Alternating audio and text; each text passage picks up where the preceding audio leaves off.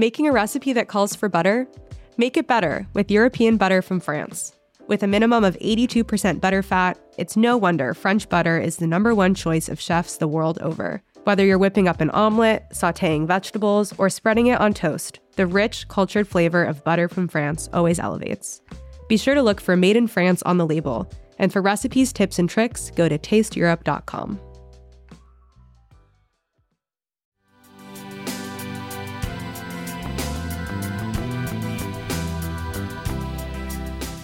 There's something about Paris. People want to know, like, top 10 places. Like, where's the top 10? Where's the best croissant? Where's the best baguette?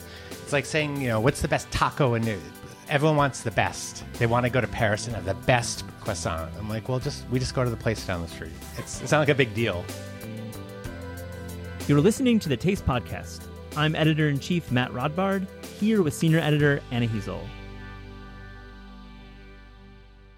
On today's show, we have David Lebovitz, a Paris-based writer and cookbook author of titles like The Great Book of Chocolate and The Perfect Scoop.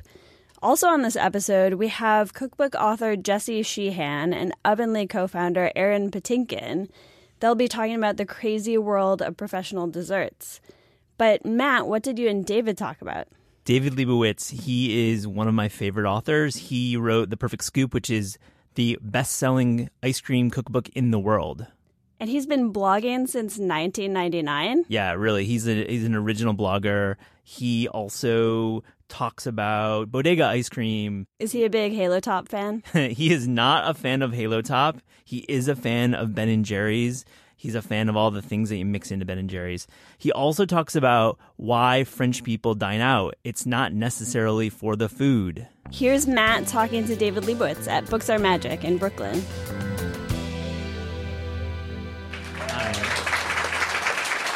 Thank you. We'll talk about Thai food shortly. Are you okay? Yeah, I am. They warned me when I went to this restaurant. Allison from my publisher went there too. They said everything on the menu is really too spicy. And I was like, I want that. She goes, it's too spicy. I'm like, how do you know but she was right. So we're going to have a conversation about, I know there was an introduction, but we're going to talk about ice cream. We're also going to talk about kitchen nightmares. Cauchemars, we call them. My partner's here, by the way. He knows all the nightmares. Oh. Partner? Hello? You have to say it in French. Lève tes mains? No. I see you in the back. Hi. Oh, yeah. He's the hero of the book. Well, we're not going to... There's going to be no spoilers during this conversation. Okay.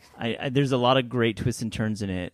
But first, let's talk about ice cream. I want to know, what do you think about Halo Top? I've never had it. I love the idea. It's like, it's like eating all the ice cream you can and there's no calories. So the idea is amazing. I just have never tried it. Why not? Well, first of all, they don't have it in France. Oh, yeah. Second of all, everything I've heard about it has not made me want to try it. Yeah. And those are the two reasons. So if someone has some or they want to get some, I'm happy to try it. There's like a bodega next door. Maybe I can run over there when you're signing. It's like light. There's like triple churn. It's mostly air. It's not bad. Well, I ate that bouncy cheesecake that they make. It's the Japanese cheesecake. And a friend of mine said, it only has like 100 calories for a quarter of a cake. And it was fine. And yeah, I was like, well, okay. Okay, so if you're at the bodega, what are you buying? I've actually don't. Well, I'm from California. We don't have bodegas in San Francisco. Yeah. We have farm-to-table shops where they sell. Yeah. So there's no bodegas in San Francisco. But in Paris, we don't actually. All the stores have to close at 8, so there's no like late-night store. So we don't have the equivalent. But you've spent some time in the States in the past few years. I know in summers. Just give me one brand of ice cream that you would buy at a store. Oh, Ben & Jerry's. Oh, yeah. So you're into... Is that the right answer? I mean, I'm not pushing you. This isn't sponsored content or anything, but I mean, I'm leading you with this kind of like conversation because I want to know, like, a lot of us, we think about making ice cream, but we don't because there are so many great brands out there. So... Tell me why do I make ice cream at home? Okay, well, the reason I like Ben & Jerry's, just going back, is because they put a lot of stuff in it. Yeah. And I love stuff and ice cream. And when I wrote The Perfect Scoop, I wanted to have all that stuff that's in ice cream, all the recipes for that stuff. All the candied nuts, the brownies, the cakey brownies, the chewy brownies. all that stuff, the sauces, the ripples, the swirls. And it was really fun to do that. That's the best thing about making your own ice cream is you can make chocolate with marshmallows and salted caramelized almonds. And it's actually not that hard. People think, the good thing about ice cream too is there's not a lot of stress involved. When you make a cake, you have to think of it as the oven, and everything's got to go in. You got to measure. It got to be precise. Ice cream is really not that hard. All you have to do is learn to make a custard, and you don't necessarily have to do that. So it's getting the base right, yes. Getting that like foundation, the custard. So what about like mixing in the right like fruits, for example? I know it's challenging because fruits are different levels of acidity and sweetness, and that's like my number 17 FAQ is how do I put fruit in ice cream it doesn't freeze? I'm like, well, fruit is 95% water, so it's going to freeze. So don't put it in the ice cream. Put it on top. Oh, okay. Yeah. If you or like marinate in a lot of alcohol. Okay. Yeah. So are you using like a $50 machine? Are you using a $100, $200? Well, when I wrote the book, I was living in a very tiny apartment. It was probably a third of half the size of this room, I would say. That included everything. And in France, you couldn't get one of those ice creams with a built-in compressor, which is, in Italy, it's all over. It's like they're right across the border. But I couldn't get one. So I was using a very small machine for a while. Then I finally gave in, and I ordered a machine from England. And so it has a compressor in it. So is it loud? Yes, but so is a vacuum cleaner. And people always go, my machine's really loud. I'm like, well, so is your blender. Every appliance is loud. Totally. What an answer. It's like, go buy a $3,000 machine that's silent. It's like, get the Dyson of, ice cream makers. Maybe they'll make one and I'll be their spokesperson. But it's a machine, so put it in the other room. Apartments. We're going to come back to ice cream a little bit more and more foods, but I want to hear about apartments because I was listening to an interview recently you gave, and you said you were walking around New York City one day and you were thinking about your next book, and then it came to you that you wanted to write about remodeling your kitchen and how horrible it was. Well, it was the whole apartment. When I bought the apartment, a friend of mine said to me, she goes, she's lived in Paris longer than me. She goes, whatever you do, don't write a book about remodeling an apartment in Paris. So that was weighing heavily on my mind for many years. And I'd had this experience that was so, I don't want to scare anyone from buying the book. Traumatic. It was very. Should buy. That's a great. That's a reason to buy books. It's like drama. Yeah. So it's trauma, and it was a recipe for disaster. But all this stuff happened, and it took me a while to think. I was thinking about it. Like it started being funny. It was like, I can't believe that happened. Or I can't believe that person did this. And all these little things kept coming up. And I was walking down the street in New York one day. Sometimes you have to go away from where you're at to see where you were. And I was like, oh, that would be a really interesting book. So from taking the urine test to get their loan? Yeah. So I thought, like, what was the weirdest thing that happened to me during that whole period? And there was a lot of them. It took a while, but it was standing in front of a doctor having a urine test in order to get the mortgage on my apartment. And it seemed... Let that sink in. Yeah. Who's French in this room? Raise your hand. There's got to be somebody who's done this. Has anyone done this before? Anyway? Anyone bought an apartment in France? No? Okay. In a house? Okay. We should buy the book because it's crazy. The whole thing is hard to explain to Americans. Often it's really different. Like when you want to buy an apartment in Brooklyn, you get an agent and they go look, and you go look, and everyone's like, oh, it's so difficult. It's like, no. There's no agent, So there's a lot of things that are very challenging, especially as an American. The French are used to it. It's their life, and it's not better or worse, even though... Wait, you're saying the French don't think their life is better than others? Well, that's another discussion, because I have my own personal thoughts on that, too. That's both your next. But there are certain things that the French do a lot better than we do, and there's things that we do better. But one thing we do better is selling and buying real estate. That's I know that for a fact. Is the ending happy? I didn't mean to spoil. Like, is the ending happy? Yes, every story has a happy ending, even if it's not a happy story. Because I learned a lot about myself. I learned a lot about France. Because people always say, "Why do you live in France?" When I wrote my first book, Room for Dessert, in 1999, somebody said to me, always know the answer to the question that you don't want to be asked. And everybody would, because everyone would ask me the same question, why do you bake? And I didn't have an answer like, oh, love, I want to share love. And, yeah, oh, baking is love and sharing. So that wasn't my answer. And so a lot of people were asking, like, why did you move to France? And I was like, I don't know. Like, why do you live in Brooklyn? Yeah. So I sort of had to answer that question for myself, like, why after what happened to me, why do I still live here? And part of it is I realized I had like this great partner. C'est mon partenaire, il est exceptionnel. No? He's really great. He's sort of the hero. Not sort of. He is the hero of the book and sort of the hero Pitbull. Yeah, the little pit bull. I mean, he's a little guy, but he's very tenacious, very tough little guy, as I learn every day. J'ai dit, il est très, très dur. Pauvre homme. Why do you bake? Why do I bake? I needed a job. And I thought, I was like, well, if I'm going to be, I was a line cook. And I thought, well, you should, specialize in something like you want to be a brain surgeon, not a GP. So...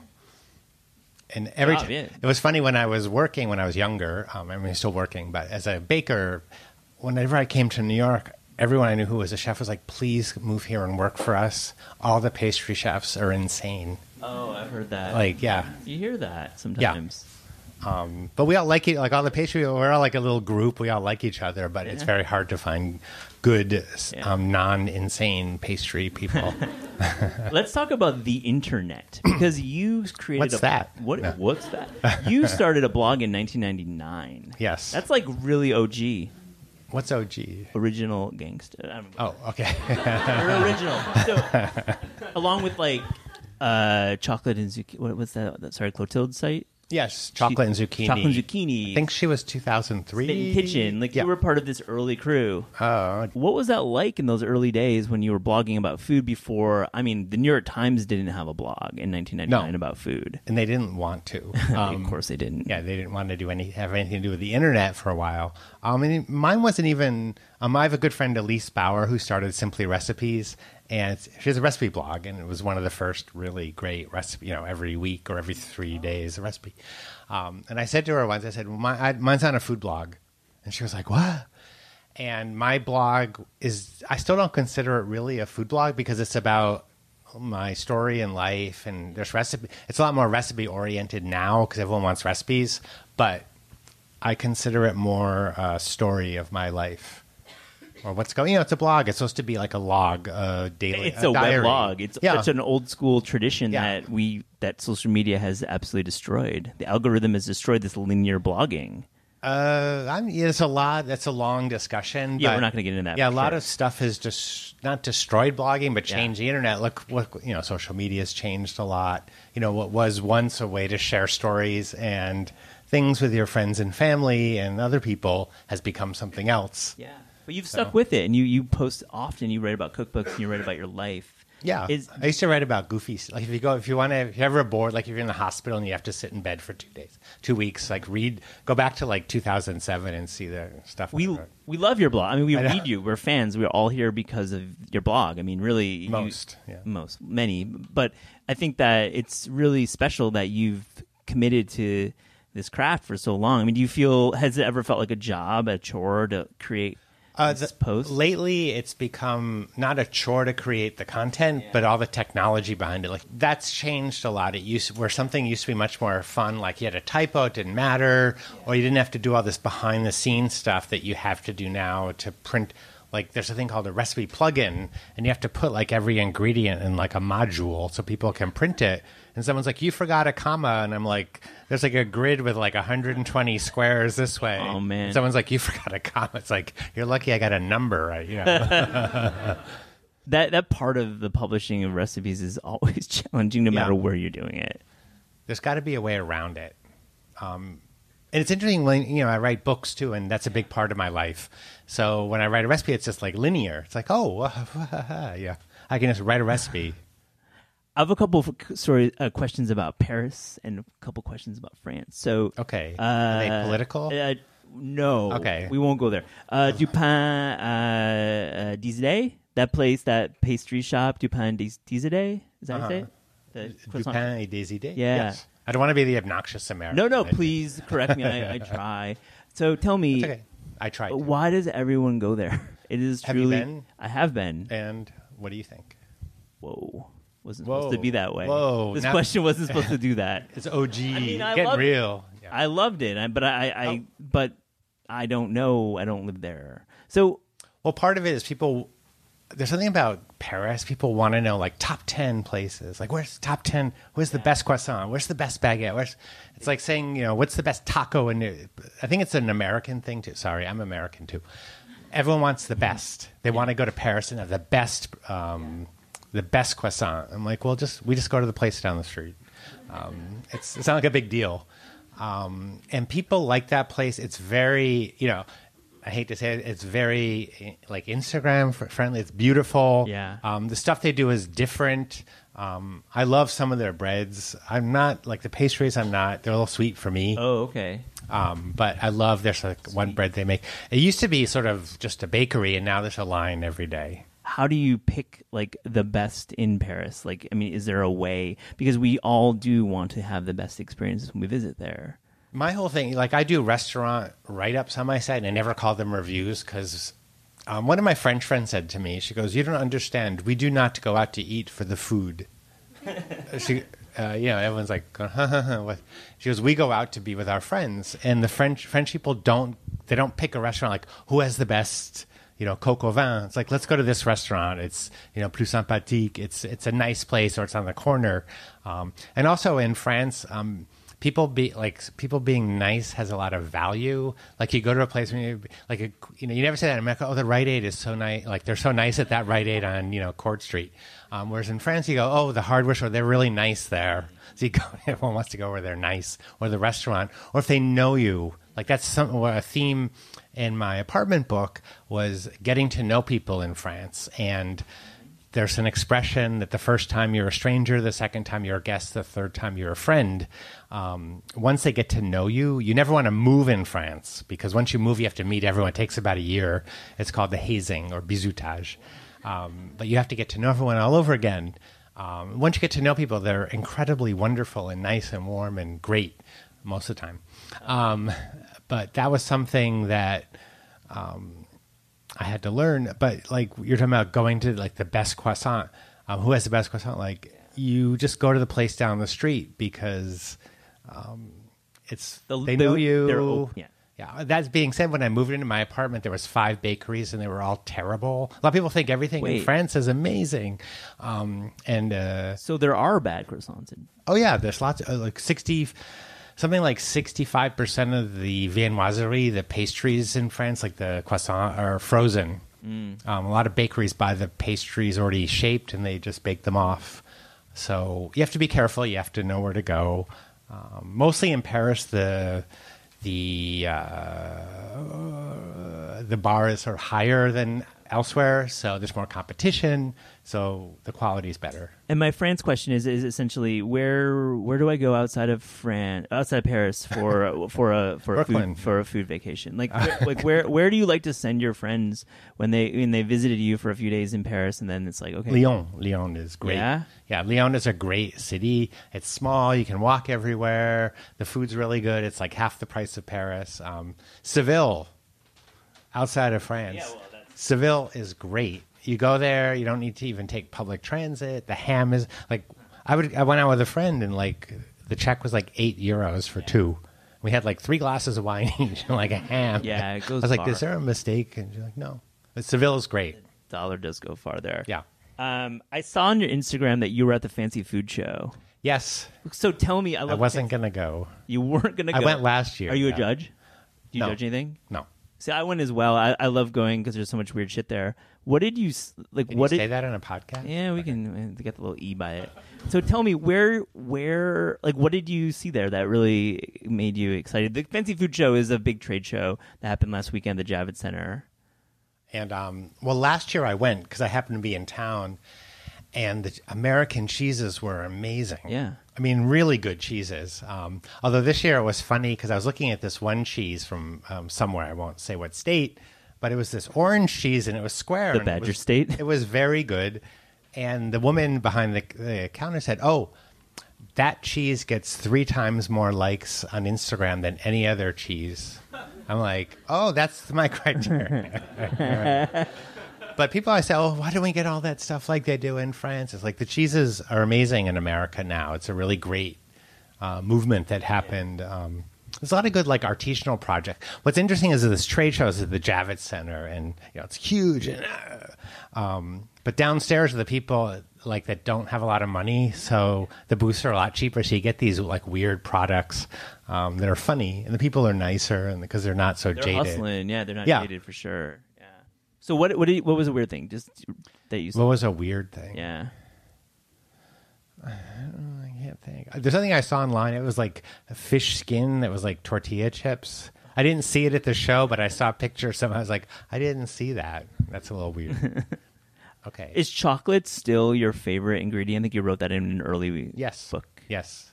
Like never. I eat a lot of chocolate. Yeah, very into chocolate. I know, I read your blog. Yeah, you're okay. And you've done a lot of television on chocolate. The only problem with chocolate is it's very hard to photograph. Anyone who has a blog knows that, like, this like light going in all directions. It's really hard to make it look good. So whenever I do a book and the photographer does the chocolate stuff, I'm like, can you just take some extra pictures for me for my blog? Because chocolate, I just cannot photograph well. So there's this thing about chocolate bars. There's like the $5.99 chocolate bar, and there's like the $14.99 chocolate bar, and then there's like obviously the Rite Aid chocolate bars. Am I going for the $14.99 chocolate bar, or is it cool to eat the other stuff? Well, one of the first bean to bar chocolate maker, he said, pretend you're Helen Keller when you taste chocolate. You can't like see, hear, or smell, or whatever the third one is. Just taste. Don't look at the label. Don't look at anything, and just eat what you like.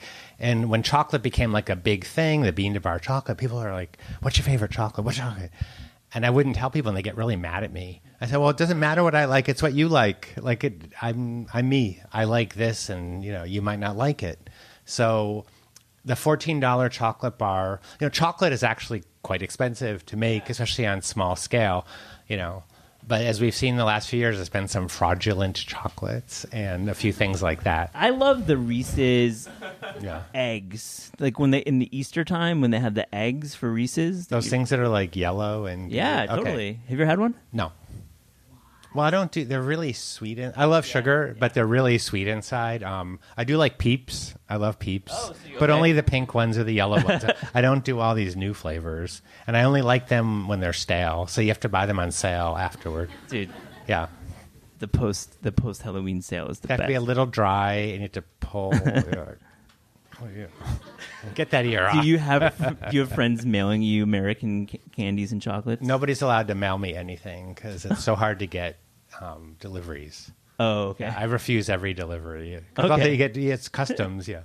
It's funny because one of the things Americans that happens to us is people send you something, even family. They're like, I sent you a sweater and I declared $1,000 value in case it gets lost.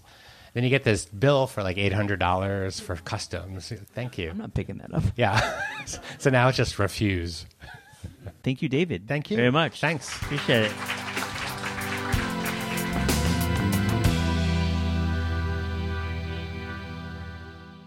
Here's Jesse Sheehan and Aaron Patinkin live at Books Are Magic. Thanks for coming, everyone, and thank you both for bringing delicious cookies for us to eat today. So both of your cookbooks take a little bit of inspiration from vintage recipes and vintage cookbooks. Jesse, I know you collected probably dozens of vintage cookbooks and recipe pamphlets while you were researching, right? Yes. Dozens, yes. Hundreds? How many? Yes, I would say 100, in the hundreds-ish. A question that I've been waiting to ask you is, was there anything really, really gross that you came across? Were there any recipes that were just like absolutely nasty? There would be weird, it would be the combination of things, like I was making a fritter recipe and it wanted you to put some kind of peculiar gelled something inside of it and then fry it and then serve it with chicken or roast beef. And it was sort of the mixing of ingredients and then at the meal that they wanted you to eat it at. You're like, but no, that's not what I want with my roast beef. Did you try any of these really outlandish ones? I did not. And Erin, you in your book talk about taking some inspiration from old Betty Crocker books and old magazines and recipe cards from your mother and grandmother. Do you still, when you're coming up with recipes for Ovenly or for your cookbook, do you still kind of page back through vintage recipes a lot? Yeah, I think for my personal inspiration, I actually I have all these cards that I inherited from my grandmother. I go back through those a lot to kind of get some ideas because they're also really interesting. They're really half sort of 1950s recipes. There's a lot of like Jell-O cake and, Jell-O molds and anything with Jell-O. And oleo was a big ingredient back then. But also half Eastern European. My grandmother was from the former Yugoslavia. So they're really interesting recipes that I'm still sort of trying to figure out because they're missing a lot of details. But I absolutely look through those all the time. What's the wildest one that you've sort of taken a risk on and just tried to recreate? I can't remember the name of it, but it was a jelly candy made with strawberry Jell-O, Red Hots, powdered sugar. Oh my gosh, I forgot what the other ingredient was. So weird, and it didn't taste good. It sounds like a literal recipe for a disaster. It was specifically sugar-free strawberry Jell-O. Okay, all right. And it took me a really long time to find Red Hots because in Greenpoint, Brooklyn, I guess no one eats Red Hots. So I had to go to 20 bodegas to find Red Hots. And I finally actually found them at CVS. Were the Red Hots sugar-free? No, it made no sense. Yeah, it was confounding. illogical. Yeah. I don't know. Have you found any just treasures that have actually wound up making their way into kind of adapting for your cookbook or to serve at the bakery? Yeah, a lot. We have a whole chapter that are sort of family-inspired recipes. The holiday chapter is absolutely recipes from my mother and grandmother.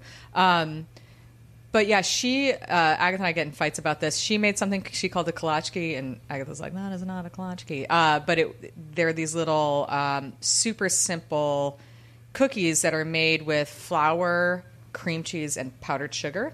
And they're little thumbprint cookies filled with jam. They're really, really easy to make, really flaky and delicious, and I make those actually quite often. Have you, Jesse, while you've been sort of updating some of these recipes, what are the major tweaks that you've had to make so that they work for your audience or for your readers? I would say the two major things would be salt, because so many of these early recipes didn't have salt in them. And then I would also say just like simple flavorings like vanilla, or sometimes I would substitute almond extract or do something just to make it like sing or pop a little bit more. Because what I love about these old recipes is the bones are so amazing, and it's really fun. I say that like half the time when I was picking recipes to put in the book, I would just pick the ones that sort of had the most interesting titles, like fig pin cushions instead of fig Newtons. And instead of like a cinnamon bun, they're called cinnamon curls. And so I would sort of respond to the name, see the recipe, like had kind of bones to work with, but not a lot else going on. And then add like the vanilla, the salt, the cayenne, like sort of amp it up for kind of the 21st taste sensibility. And Erin, you're catering to a Brooklyn, New York audience of people in 2018. They probably have a lot of health needs, dietary restrictions. How have you kind of had to modernize recipes, or how have you found yourself updating them for today? So I think, when we first started, we make gluten-free and vegan recipes, but that's not the bulk of what we do. But our first client that we ever had celiac disease, and she asked us to make gluten-free recipes, and that really was where we got started on doing that. And what happened was we just kept having these epic fails where we were following recipes from gluten-free cookbooks, and this is almost 10 years ago at this point, and gluten-free baking really had not advanced to where it is today. And I remember I made this walnut loaf at some point, and someone ate it and it was like, "I'm sorry, but this tastes scary," which was the worst thing anyone's ever said about something I made. I'm like, tastes scary is a bad. So what happened was that we, my father's Jewish, and so during Passover we would eat gluten-free stuff. My other grandmother from former Yugoslavia, there's a lot of plant-based cooking and recipes. And we kind of just went back. I went back to the basics and looked at recipes and started developing recipes that really only had a few ingredients. So the peanut butter cookie is a good example of that. Just 4 ingredients and really simple, really easy to make. It's in the cookbook. And then the chocolate chip cookie that's here too is vegan. And when I first graduated from college, I lived in Chicago. Worked at a vegetarian restaurant, and the chef would tout his vegan chocolate chip cookies about how good they were, and they were really terrible. And so I was like, I'm going to make a better one. And that's really where this recipe came from. But again, it really goes back to that simplicity. There's not a lot of ingredients. It's super easy to make. You can make it in one bowl. The key is just letting the dough sit overnight. So everything we do is kind of an interesting flavor combination. But to tell you the truth, something that I've learned over time, when you are a home baker who loves to experiment with flavor, and you might have a palate that can, be at the edges of what might be popular, you kind of have to dial it back because we really want to reach everyone. We want everyone to come in and have a great experience. And something I've learned is that even though I love the lemon olive shortbread that we used to make, people were scared of that flavor combination. And so we really started looking at stuff and said, we want to make recipes that you can identify with, that have a real element of nostalgia. I mean, and that when you eat it, you think, this tastes like Grandma used to make, but it's perfect, and that's really what we're kind of driving for, is like, that memory of something that you ate a long time ago that you love so much, but this is even better. I think our Brooklyn Blackout cake kind of represents that too. It's a modern take on, the traditional devil's food cake cover in pudding. We make a dark chocolate stout cake with a dark chocolate pudding buttercream with cocoa noir, which is a really rich kind of licoricey cocoa. And so we're kind of upgrading the classics in a lot of ways. Now, so Jessie, you are not baking for a bakery. Is it hard to get that kind of feedback on your recipes? Oh my Erin gosh. has people telling her they're scary or that And olives also don't delicious. belong Not in everything is cookies. Well, funny you should ask, because I recently wrote an article just about how they're here hiding somewhere, my husband and my son, but about how hard it is for me to get the people that I live with to eat the food that I am making. I mean, literally, my boys only want Oreos and Ben & Jerry's ice cream and like this applesauce that you literally squeeze into your mouth. It's called Go-Go Squeeze. And it's so funny. It's weird because like when I first had Maybe you kids, should make a cookie that you can squeeze into your mouth. I think I've solved your problem. Yes, exactly. When I first had kids, I was like, everything was homemade, and I made this and I made that, and now I'm like, get the Go-Go Squeeze. I don't even care. But cut to now, I'm feeding them the Go-Go Squeeze, and they are not. I mean, literally, I'll have beautiful pies and cake. And maybe they're, I don't know, but no, I do not have testers, and it makes me crazy. How did you work around that with the book? Did you invite friends over? Did you have parties? Did you have people test the recipes? All of the and I literally would like shove it down my husband and children. I mean, I exaggerate, but I would really ask them. And Erin, have you had good surprises with your customer feedback? I think when we first started, we were riskier, and our cookbook is really geared towards the home baker. We really want people to be able to make the recipes. It's not patisserie. It's very simple home baking. A lot of stuff is one bowl kind of thing. And I think what's surprising is how easy stuff is. And so that's the bigger surprise for us, I think, for the cookbook, is people are so shocked that they can make the peanut butter cookies in one bowl, and it takes a few seconds, and it's really delicious, and they're so surprised. And we really try to encourage people to get creative with our recipes, because I think people get really scared, really experimenting with baking. Mm-hmm. My favorite thing is actually when people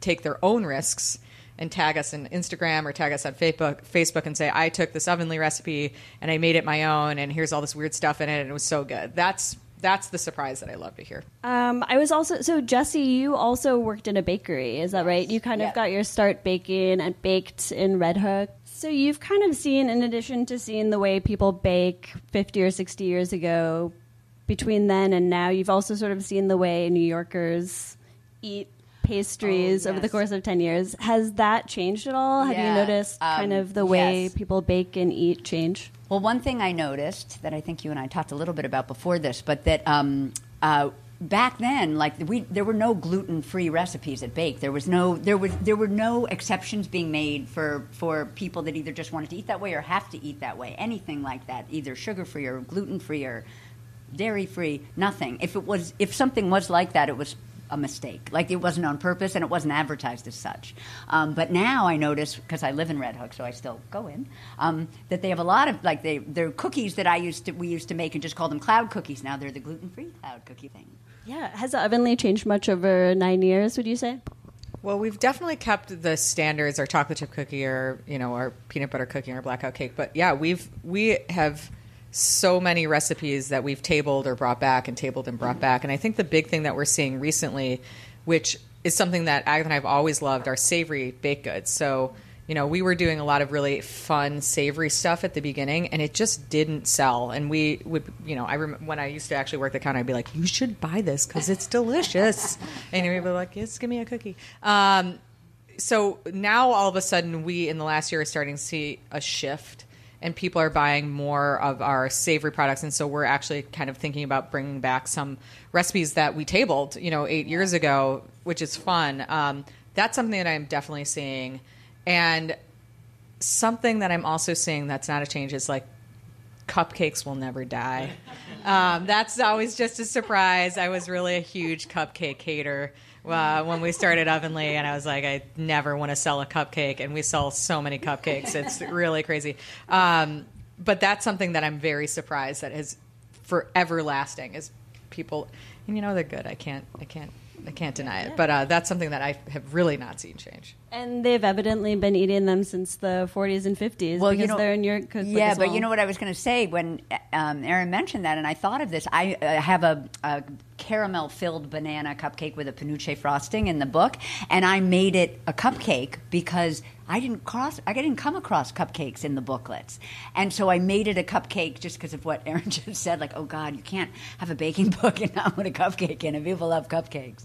Were there any kind of overarching themes in the pamphlets that you've, like, any forms or shapes or types of baked goods that you saw everywhere? I would say what was interesting to see is that if you were looking at a baking powder booklet in the 1920s, I have to say the recipes were not that different. What would be more robust is the instructions, because, like, in those early booklets, it's like, take your bowl, put in your flour, stir it twice, and add, and then you're done. Stick it in your oven, or stick it in a warm oven.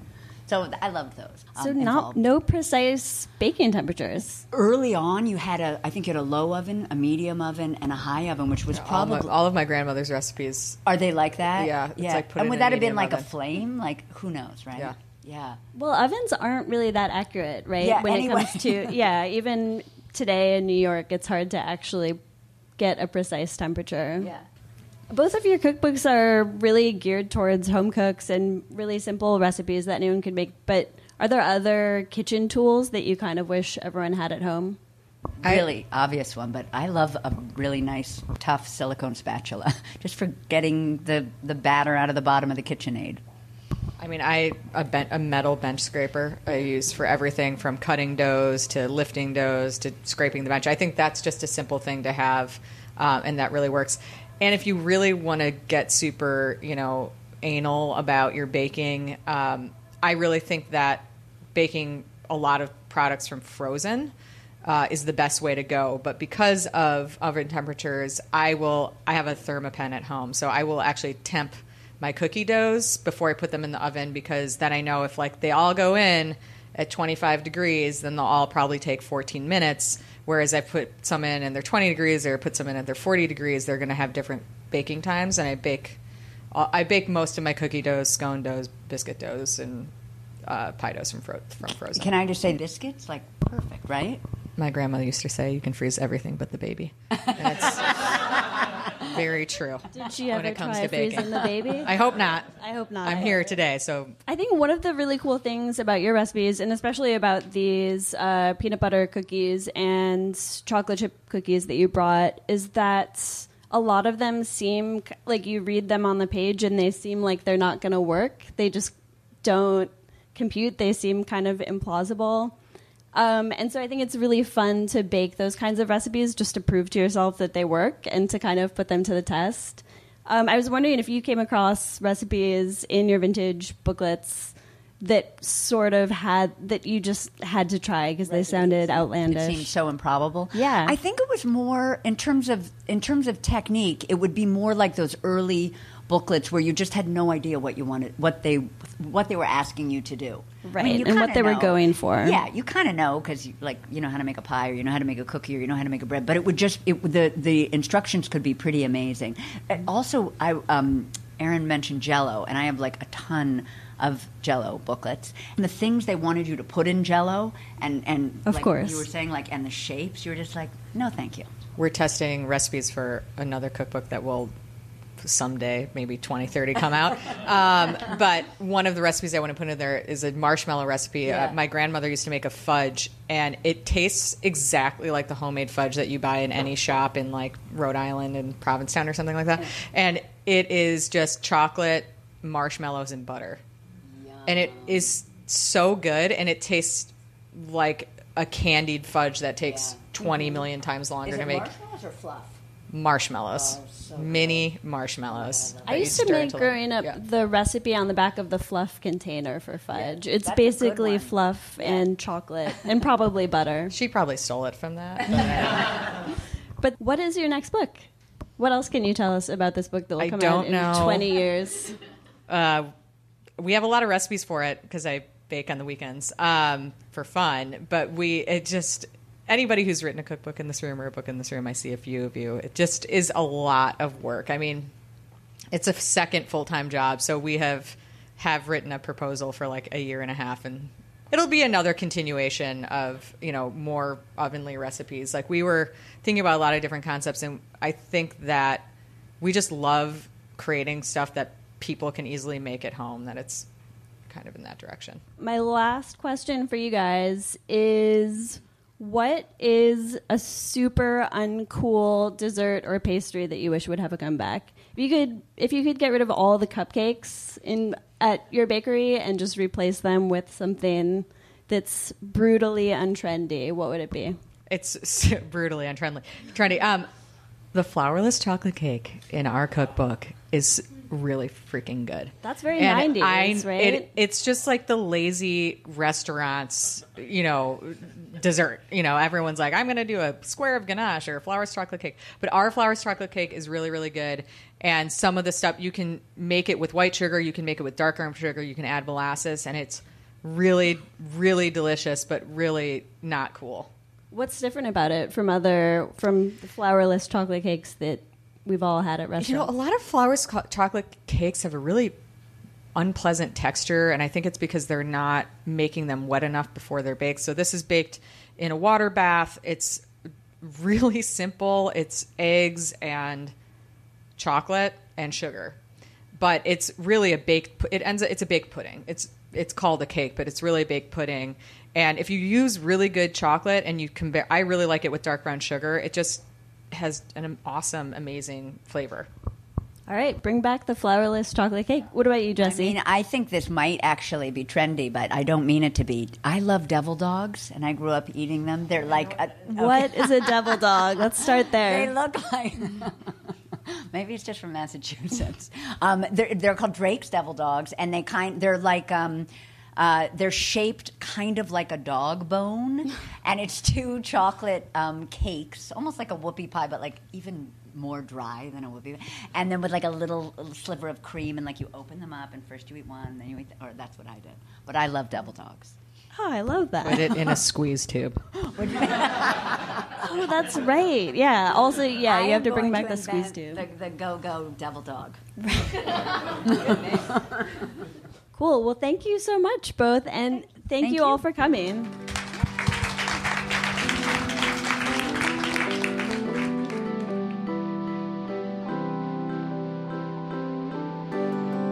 The Taste Podcast is hosted by Anna Heasel and myself, Matt Rodbard. It is produced by Gabrielle Lewis. Our theme music is by Steve Rydell. Interviews are recorded live at Books Are Magic in Cobble Hill, Brooklyn. Special thanks to Books Are Magic fan Emma, Michael, and Mike. Confidence wine supplied by Smith & Vine. Visit Taste online at tastecooking.com. Tune in next week.